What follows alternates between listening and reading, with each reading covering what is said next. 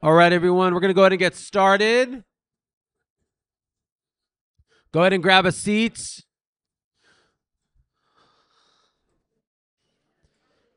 And before we start, I am going to pray. Father, thank you for this morning. Thank you for your word, and not just the word that we read, but the word that came into the world, the word who is Jesus, the word who became flesh and dwelt among us. And as we consider the life of Jesus and the person of Jesus, I just pray that you would give us eyes to see him clearly. I remember reading a prayer a long time ago in a devotional written by someone from a long time ago, and it said, Holy Spirit, help me love Jesus more today than I did yesterday. And I pray that that would be true, that you would help us with that. For me, as a weak, very fallible preacher, to all of us who are here, would you help us see Jesus clearer today? And in seeing him clearer, would we love him more and worship him more? It's his name we pray. Amen. So in March 1966, the Evening Standard, a newspaper in London, published a weekly interview with band members of the Beatles. And the Beatles at that time were less than 5 years into kind of their mega fame, you know, the Beatlemania situation. Honestly, I mean, it's pretty funny. Like last night watching the playoff game, it's like them cutting to Taylor Swift every 5 minutes. It was like that. It's like they just were in everything all the time. And so before there was Swifties, there was Beatlemania. And they were experiencing some of the largest success a musical act ever had.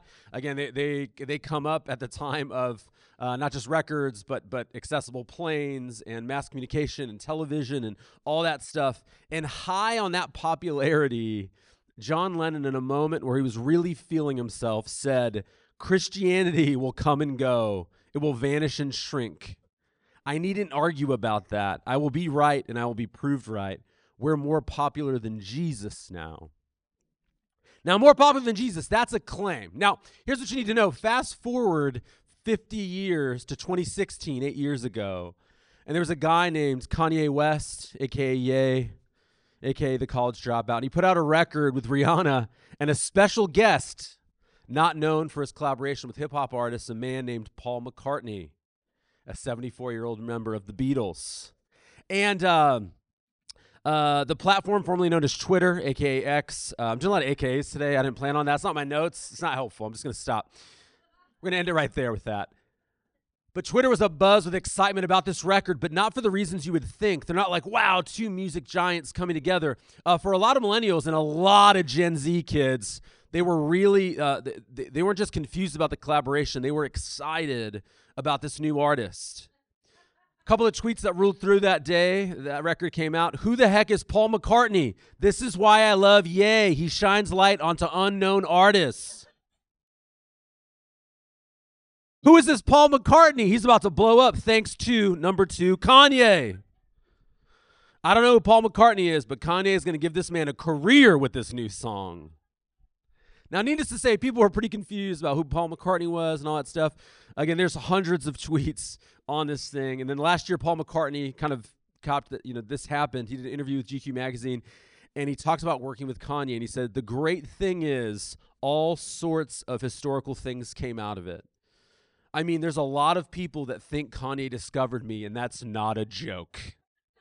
So for guys who would be more popular than Jesus 50 years later, it doesn't look like that is going to hold true. Not because the Beatles are lame. They're exceptional musicians. They were and are phenomenal musicians. But no one has shaped history more than Jesus. He's a man who had zero political power. He's a man who never won a war. He's a man who never owned property. He's a man who never rolled around in an automobile or an airplane. He's a man who lived before there was mass communication. He's a man who lived the majority of his life in obscurity. A man who, as an adult, never traveled further than 125 miles from his non-influential hometown. Today, I'm going to go up to Rancho to preach at their gathering tonight, Restored Rancho. I'll go almost as far as Jesus would have gone his entire adult life. It'll be less than 2 hours. A man who only had a few followers when he died a shameful death on the cross. But he's a Jesus who will not go away in spite of all of that. Again, Jesus is the most famous. Gary Bashir, theology professor, Western Seminary says this. He says, Jesus is the most famous person in all of human history. More songs have been sung to him, artwork created of him, and books written about him than anyone who has ever lived. In fact, Jesus looms so large over human history that we actually measure time by him. Our calendar is divided into the years before and after his death, noted as BC, before Christ, and AD, Anno Domini, meaning in the year of the Lord, respectively. No army, nation, or person has changed human history to the degree that Jesus, this homeless man from Nazarene, has. Some 2,000 years after he walked the earth, Jesus remains as talked about as ever. In other words, Jesus is still trending. It's 2,024 years later. We are in another part of the world, and we're still talking about him in a way that's just not true of anyone else. John Ortberg, author, pastor, says Jesus is history's most familiar figure. His impact on the world is immense and non-accidental. Great men have sometimes tried to secure immortality by having cities named after them. The ancient world was littered with cities that Alexander named Alexandria and Caesar named Caesarea. While Jesus was still alive, he had no place to live. Yet today I live in the San Francisco Bay Area, which has its name because a man named Francis was once a follower of this man, Jesus, St. Francis of Assisi. Our state capital is named Sacramento because Jesus once had a meal with his followers, the Last Supper, that became known as Sacrament. You cannot look at a map without being reminded of this man. Now again, Jesus is the most captivating, famous, most misunderstood figures in history. And he's also what this series is going to be all about. We're going to be looking at it. We're going to be in Mark chapter 1. We're not going to go all the way through the Gospel of Mark. We're just going to do Mark 1. But I think you'll see that there's a lot just in Mark 1 itself. This series will be called A Day in the Life, where we're reminded of who Jesus was, how he lived, and what was he all about. What can we learn about him and ourselves as we see the one that we're called to become like? And so today we're going to look at this basic yet all-important question to kick this series off. Who is the Jesus we will be studying? And to help answer that question, again, we'll be in Mark chapter 1. And since it's the first week in a series on Mark chapter 1, spoiler alert, we're going to look at verse 1. So if you guys have Bibles, turn to Mark chapter 1. I'll be reading from the CSB, the one Jesus loves the most. It says this. The beginning of the gospel is a Bible translation joke for the nerds in the room. Verse 1. The beginning of the gospel of Jesus Christ, the Son of God, as it is written in Isaiah the prophet. See, I am sending my messenger ahead of you. He will prepare your way, a voice of one crying out in the wilderness. Prepare the way for the Lord. Make his path straight. And then in verse 4, we're going to see this guy, John the Baptist, who is this forerunner, who is this person who comes before. John came baptizing in the wilderness and proclaiming a baptism of repentance for the forgiveness of sins. The whole Judean countryside and all the people of Jerusalem were going out to him, and they were baptized by him in the Jordan River, confessing their sins. By the way, all there doesn't mean every single person. It's like all types of people. Verse 6, John wore a camel hair garment with a leather belt around his waist and ate locusts and wild honey. He proclaimed, one who is more powerful than I is coming after me. This man that everyone is coming to, this man Jesus will one day say is the greatest man who's ever been born created by two human beings.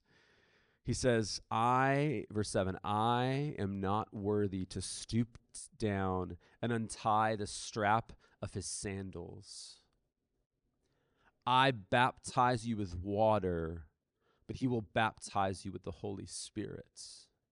Now, I think in our hyper-therapeutic culture, when we see John the Baptist going, I'm not worthy to stoop down and tie his sandals, you're like, dog, you need some self-esteem, right? Like you're being hard on yourself. And what you need to see here is this isn't a man who has confidence issues. This is a man who sees Jesus clearly. He's calling all of Jerusalem out to repent. He's not a dude who cares what people think. He's not walking around going, I hope they like me. He's not wearing great clothes. He's not sucking up to the religious or political establishment. He eats bugs. He cares about what God thinks, and that alone, as you look at his life, he knows who he is and who he isn't. In other words, it's not that he has a low view of himself. It's that he has a high view of Jesus.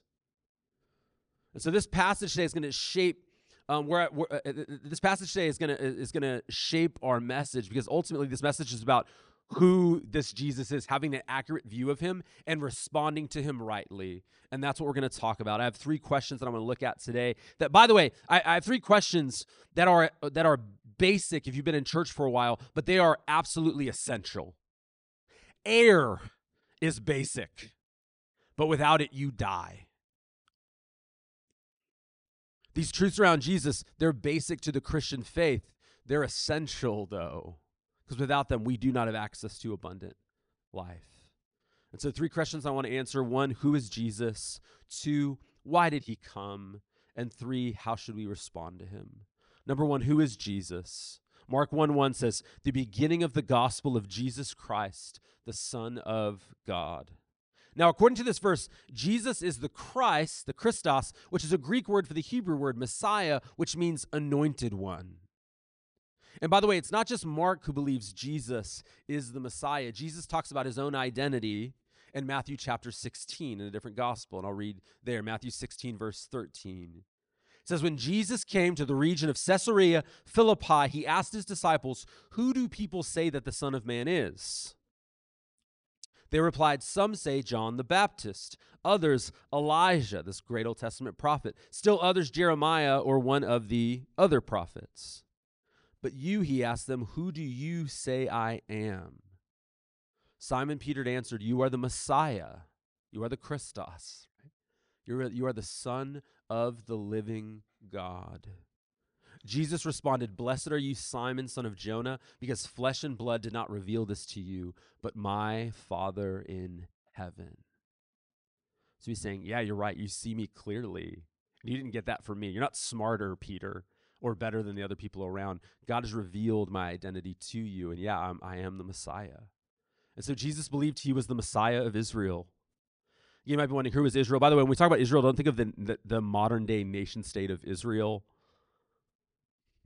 We don't have time to get into that today, but Israel in the Old Testament is the people of God. Again, back in the book of Genesis, Abraham, God promised that he would make a great nation and be a blessing to the nations through his lineage. He had Isaac, who had Jacob, who was given the name Israel, the one who struggles with God. And by the way, Israel would struggle with God throughout the Old Testament. They fail over and over and over again.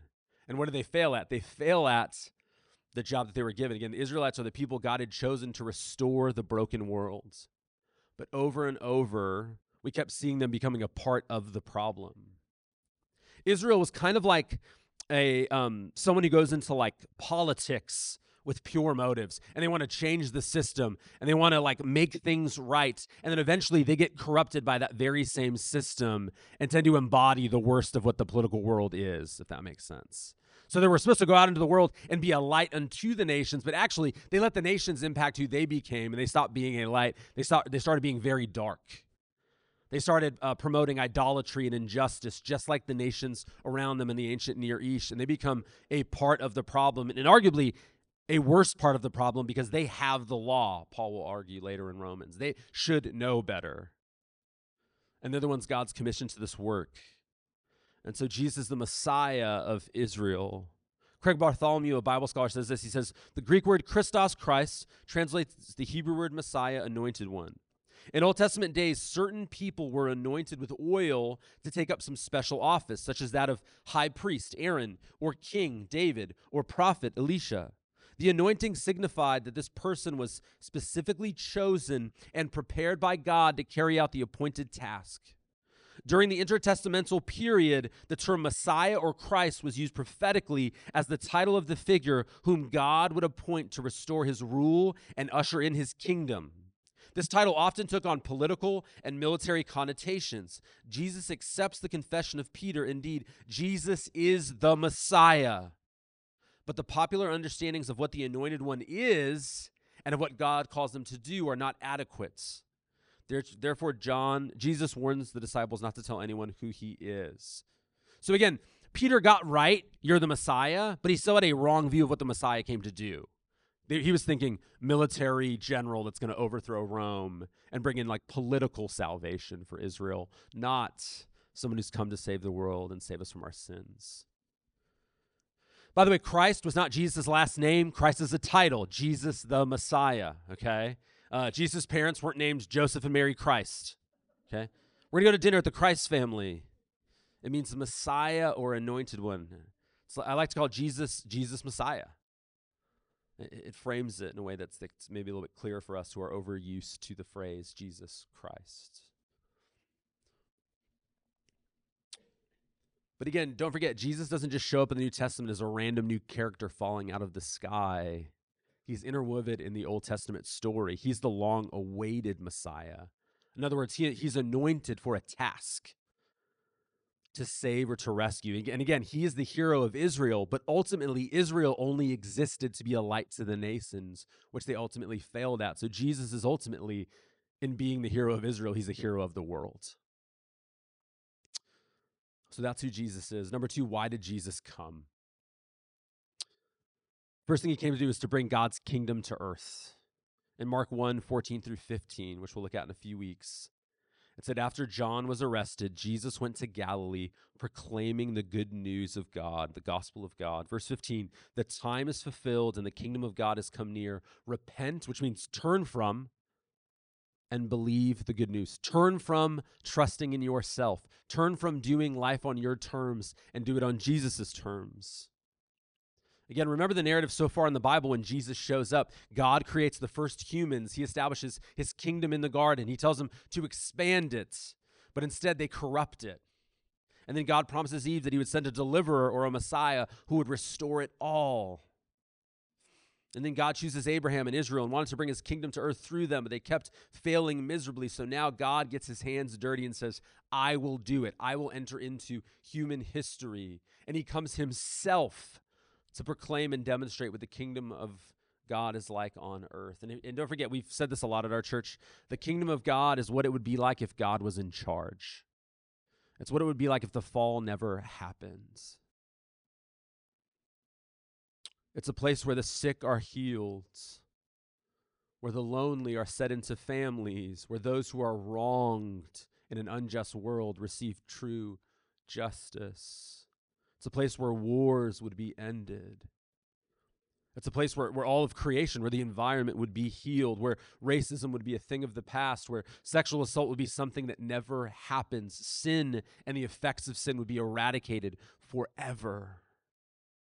And all throughout Mark and the life of Jesus, you see that wherever Jesus goes, the kingdom of God breaks in with him. It changes. The whole atmosphere changes. The dynamic changes. Something we've used, there's a Bible scholar named Gordon Fee, and one of the ways that he describes the way that Jesus brought the kingdom is he says that he uses the analogy of World War II. In World War II, there's a thing called D-Day and a thing called V-Day. And D-Day is like the thing that you see at the beginning of Saving Private Ryan. It's like it's an intense day of battle where essentially the Allies break the Nazis, and the war is essentially over. Like, they don't have a chance anymore, right? It's like the game is over, but we still have the technicality of finishing it out. So there's mop-up duty. And then there's V-Day when the war actually ends. But for all intents and purposes, when Jesus shows up, he begins the work. He has struck the death blow, and now the results of that death blow spread out over time, ending evil, ending darkness, ending brokenness. And one day that victory will be fully realized and experienced. But it was inaugurated when he came. Does that make sense? Because one day there'll be a day where there is no sickness, and there is no sin, and the effects of sin are gone. And so he came to bring the kingdom of God. Number two, he came to seek and save the lost. In other words, to reconcile humanity to God, which is no small thing for us as humans. Again, humanity has fractured its relationship with God. And here's the thing, relationships are only repaired if one or both parties is prepared to forgive the other, to start over. And the storyline of the scripture says we had no interest in bridging the gap. We had no interest in pursuing God. He pursued us. Luke 19:10, Jesus says, for the Son of Man came to seek and to save the lost. Luke 5:31-32, Jesus replied to them, it is not those who are healthy who need a doctor, but those who are sick. I have not come to call the righteous, but sinners to repentance. So Jesus wasn't calling the good, healthy, and beautiful. He came looking for the lost, the bad, the sick, the ugly, the sinful, which is very good news for us. Because I don't know if you know this, like that's us. That TV show, This Is Us. We're broken. We've been hurt by people, and we have hurt people. No one in this room is innocent, and no one in this room hasn't been some type of victim.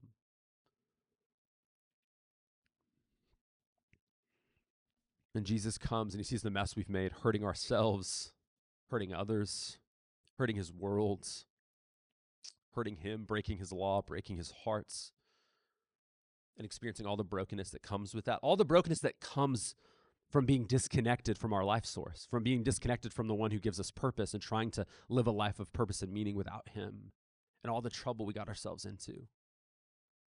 Can we see this in Luke 15, right, where the son comes running home, and Jesus basically says, this is what God is like. He's like this father, and this is what humanity's like. It's like this son who runs away and does his own thing and gets into a lot of trouble. And I don't know your story, friends, but like I know you've gotten yourself into a lot of trouble before. And there's different types of trouble.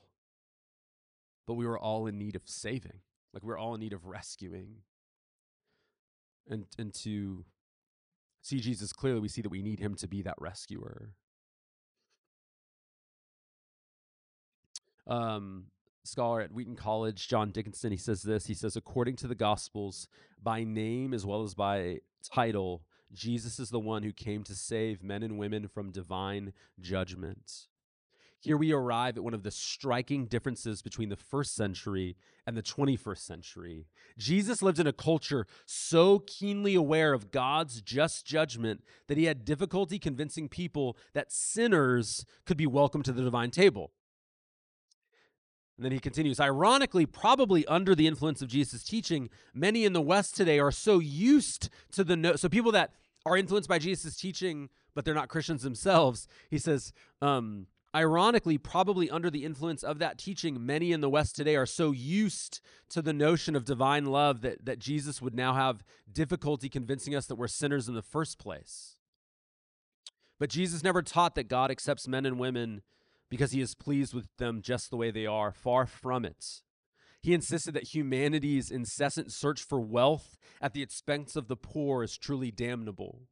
He said that a person's love for the things of creation while ignoring the Creator himself is what makes him or her a sinner. This is a point made clear in the famous parable of the prodigal son. There is a metaphor about the sinner.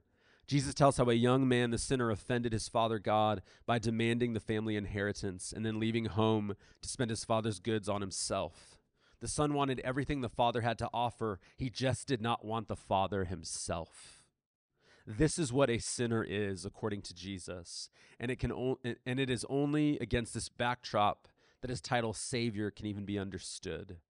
According to the Gospels, Jesus perceived his entire mission in terms of saving sinners from the coming judgments. Close quotes. Again, in the Gospels, we see Jesus pursuing those who most assumed that they were going to be judged, and he gives them salvation. In Luke's Gospel, there's a moving account. There's a man on the cross next to Jesus.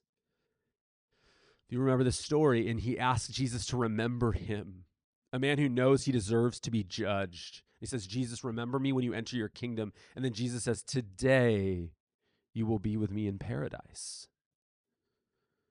This is such a powerful account of the cross. What I love is that there's no religion or moralism here. There's no complex theology or discipleship program, just someone seeing they are unworthy and making a humble, wise request for mercy. I don't really understand how anyone could have believed in that moment, seeing Jesus hanging on the cross, that he was a king over a kingdom, that he was the Messiah. But this man saw Jesus clearly. I mean, his own disciples who had traveled with him for 3 years assumed Jesus lost. That's what makes Black Saturday Black Saturday. That it's kind of Black Sabbath, actually. It's kind of wild. It's like a rock band. But it makes the time between the crucifixion and the resurrection as painful as it is, because they don't understand.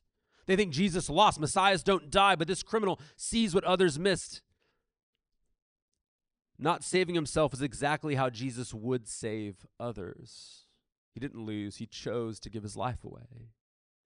And in that moment of clarity about who Jesus was, he receives one of the clearest promises of salvation. I tell you the truth, today you will be with me in paradise. Which leads to another reason why Jesus came, which is to reveal who God truly is. This idea of revelation. In John chapter 14, verses 8 through 11, Jesus was with his disciples, and there's this guy, Philip, and he asks him this question. It says, Lord, said Philip, show us the Father, and that's enough for us. In other words, like we've been walking around a lot, you've been teaching us a lot about God, but like show us him. Show us what he's like. Verse 9, Jesus said to him, have I been among you all this time, and you do not know me, Philip? The one who has seen me has seen the Father. How can you say, show us the Father? Don't you believe that I am in the Father and the Father is in me? The words I speak to you, I do not speak on my own authority, in other words. The Father who lives in me does his works. Believe that I am the Father and the Father is in me. Otherwise, believe because of the works themselves. Jesus says, if you've seen me, you've seen the Father. If you've heard my teaching, you've heard the teaching of the Father. If you've seen my heart reflected, my compassion reflected to these people, to you and to them for all of these years, when you see me feed people, that's the heart of the Father, the character of the Father. Again, Orthodox theology, like he's a distinct person in the Trinity, but he has the same character as the Father, the same holiness as the Father. And it's in him that we see the image of God clearly. We see what we were supposed to be when we look at him. He reveals God to us and the image of God to us. Max Lucado, this pastor teacher, he tells the story of a young woman raised in a small town outside of Rio de Janeiro in Brazil. He says this, Christina had always longed to experience the bright lights and party atmosphere of Brazil's famous city, but her mother had often warned her off. Unemployment in the city was high at this time. Strip joints and brothels were just about the only places offering jobs to young women. Christina did not listen. One day she packed her bags and secretly took off to the city, terrified at what might become of her daughter. Christina's mother set out to find her. She searched the vast city in vain. Fearing the worst, she visited some of Rio's sleaziest establishments. And on the walls of these places, she pinned photos of herself. On the back of each photo, she wrote a simple message, pleading with her daughter to come home. Writing, whatever you have done, it doesn't matter, Christina, please come home. Christina did eventually find herself employed in a Rio brothel. She was too ashamed to go home, and even if she wanted to, she was unsure her mother would take her back. One day, Christina was stumbling down the stairwell of one of these places when she noticed on the wall a photo of her mother. And she took the Polaroid and read the message. And in that moment, gazing down at her were her mother's eyes. This image of her mother reminding her what she looked like. And her confusion evaporated. The photo said it all. And she returned home at once. You see, the doctrine of the incarnation, the doctrine of Jesus' divinity, declares that God has left a photo of himself in the world. Again, from the very beginning of the church to today, followers of Jesus have always claimed that in the life, teaching, miracles, death, and resurrection of Jesus, we see God. Colossians 1 says he is the image of the invisible God.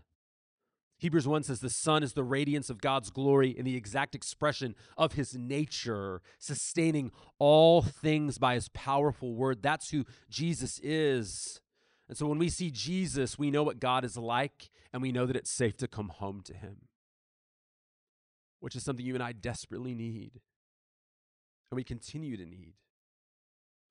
Which leads to the last reason I want to highlight this morning in terms of why Jesus came. He came to make a new covenant by fulfilling the old one. In Mark chapter 1, verses 2 through 3, he writes, quoting Isaiah the prophet, "See, I am sending my messenger ahead of you. He will prepare your way. A voice of one crying in the wilderness, prepare the way for the Lord, make his path straight." Mark reminds us here again that Jesus is fulfilling the story of Israel, fulfilling what was prophesied about him hundreds of years before his birth. The people whom God had made a covenant with in the Old Testament to be a light to the nations, something they failed at. Again, Jesus comes in and fulfills the Old Testament completely. He comes and does what Israel could not do for itself or for the world. it was supposed to go to. And as the one who fulfills the first covenant, the first testament, if you will, he's now able to create a new one. You see, Jesus is the true priest. He's the true king. He's the true prophet. He's the true image of man, the true Son of Man, the true Son of God, the true Exodus, the true Passover, the true deliverer, the true Sabbath. We can go on and on and on it goes. All throughout the New Testament, we're taught Jesus fulfilled this himself. And how did he do all this? In his life, death, and resurrection. Dying in our place as a substitute. All the sacrifices in the Old Testament are pointing to the true sacrifice. Instead of people being judged for their sins, the spotless sacrifice was and still is Jesus, the Lamb of God who takes away the sins of the world. And friends, that means he takes away your sins and will free you from the effects of those sins. Again, he's this Lamb of God. As a matter of fact, John the Baptist, the guy we're going to look at here at the end of Mark, the guy we're about to talk about here in Mark, in John's gospel, he calls Jesus the Lamb of God that takes away the sin of the world, which on the cross is exactly what he does. He's the true Passover lamb.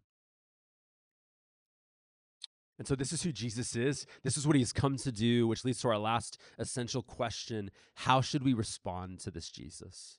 How should we respond to him? Again, I'll read Mark chapter 1, verses 4 through 8. There. It says, John came baptizing in the wilderness and proclaiming a baptism of repentance for the forgiveness of sins. The whole Judean countryside and all the people of Jerusalem were going out to him. And they were baptized by him in the Jordan River, confessing their sins. John wore a camel hair garment with a leather belt around his waist and ate locusts and wild honey. Again, he proclaimed, one who is more powerful than I am is coming after me. I am not worthy to stoop down and untie the straps of his sandals. I baptize you with water, but he will baptize you with the Holy Spirit. And so how do we respond? We respond by repenting, for the kingdom of heaven is here. We're going to see that in Mark in a few weeks. But again, repent means to turn from trusting in yourself. Turn from how you have been living.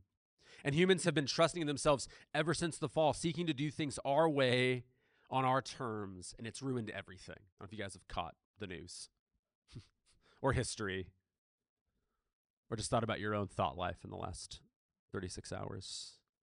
Jesus puts a choice in front of us, trust me or trust yourself. You cannot remain neutral with Jesus. You either worship him or reject him. You either trust him or you don't. And again, we see this in John the Baptist here in our text. He sees clearly who Jesus is and the salvation he offers, and he humbly understands that he needs it. He honors Jesus and does what he says. He sees him as his Savior, the Lamb of God who takes away the sins of the world, but he also does something else. He does what Jesus commands. Next week, Grant's going to talk about the baptism of Jesus. And we're going to look at John going, Jesus, I can't baptize you. And he goes, you need to. I'm telling you to. I'm commanding you. And so John the Baptist has turned from trusting in himself to trusting in Jesus as his Lord and Savior. And Lord and Savior has kind of become a cliche in American Christianity. Have you ever seen that before? Like some of the most ungodly people you've ever seen in your life, accept an award, want to thank my Savior, my Lord and Savior, Jesus Christ. You're like, whoa, really? Does he know? Do you know? Right? You right?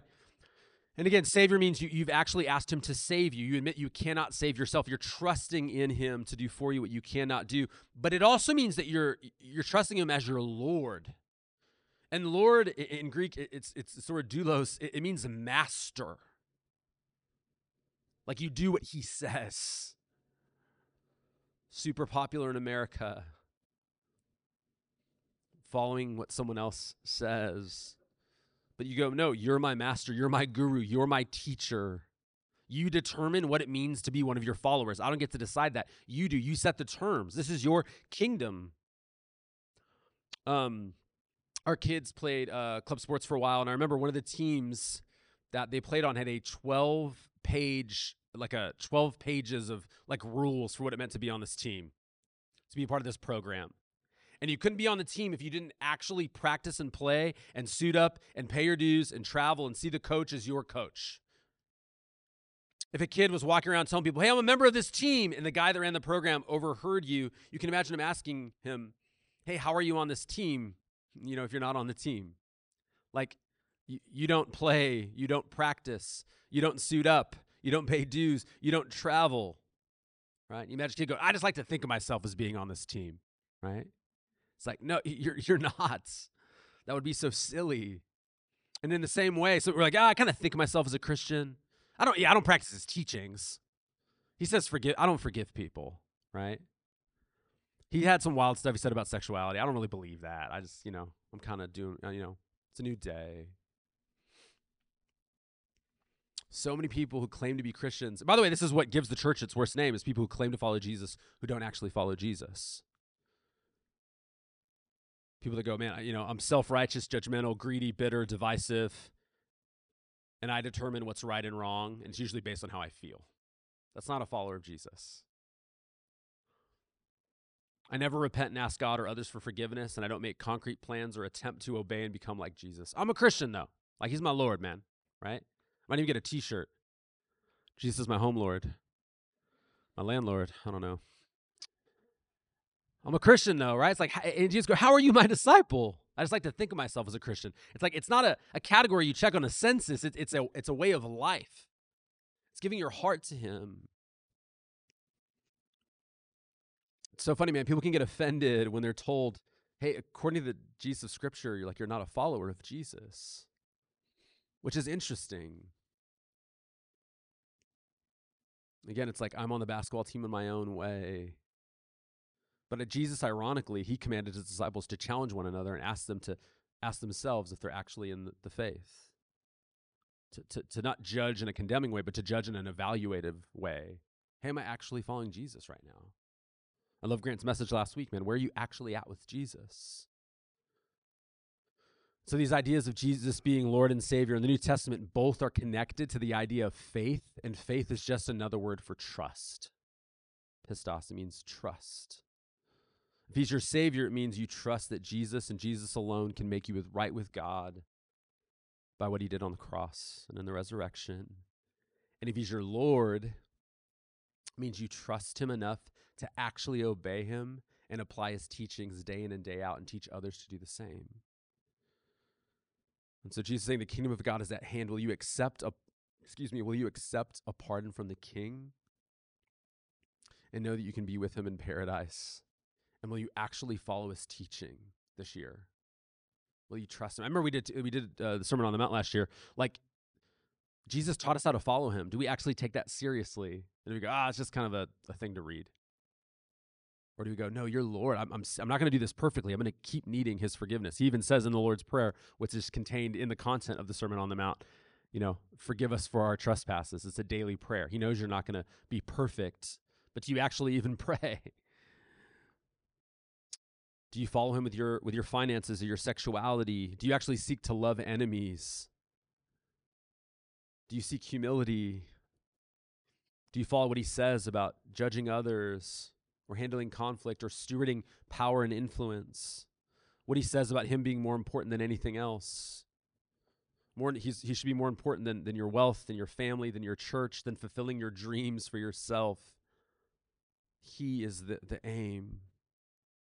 I want to ask, when it comes to trusting Jesus, have you trusted him? Have you trusted him for forgiveness and reconciliation?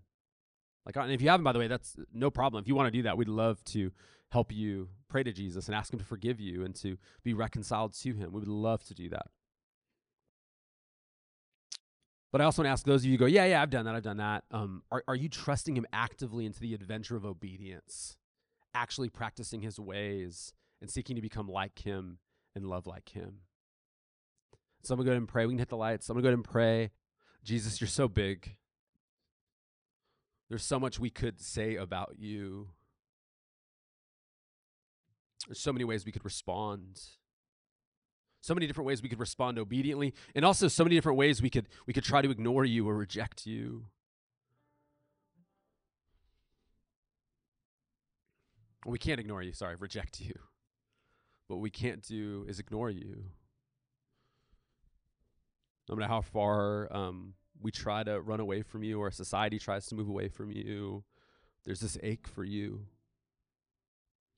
There's this sense of haunting in our souls, like we were made for more, we were made for you. And Lord, everyone in this room has trusted in themselves to build an identity, has trusted in themselves to remove their guilt and shame, has trusted in themselves when it comes to knowing what they think is best about any given topic rather than starting with what you think and then adjusting. And so, Lord, we're just so thankful for your grace. We're so thankful that we can trust you afresh in a new way today. We can freshly trust you and ask you for forgiveness again, and you'll grant it. And also we can trust you afresh, like following you into the new year, like John the Baptist. I think about Jesus, I think about the wedding at Cana, and I think about when you turn water into wine. And some of our lives right now, they've kind of, over the last few years, they've turned into like stale water. We're like a vessel with stale water. And you want to turn it into wine. And I just think about Mary talking to the wedding attendant saying, listen to him and do what he says. And as they do that, water turns into wine. And I think you want to make some of our lives so much richer, so much more beautiful, so much more abundant. But we have to listen to you and do what you say. And for some of us, last year was a year of us doing a lot of our own thing. And so, Lord, would you graciously help us get back on track? Would you take us by the hand? Would you help us listen to you? Would you get eye contact with us? And would you help us do what you say this year? As we go to the table to communion again, I thank you for your life and your death. You died to save us from ourselves, from sin and death, guilt and shame. And it was your joy to do it because you wanted us. You want abundant life for us. That's what you want for us. You don't want sad religious drudgery. You want life and life abundant, life and life into the full. And in 2024, would you help us walk into life into the full, which is not possible without you. There's no abundant life without Jesus. There's good circumstances for a season. But Lord, would you give us abundant life as we trust you in a fresh way this year? In your name we pray. Amen.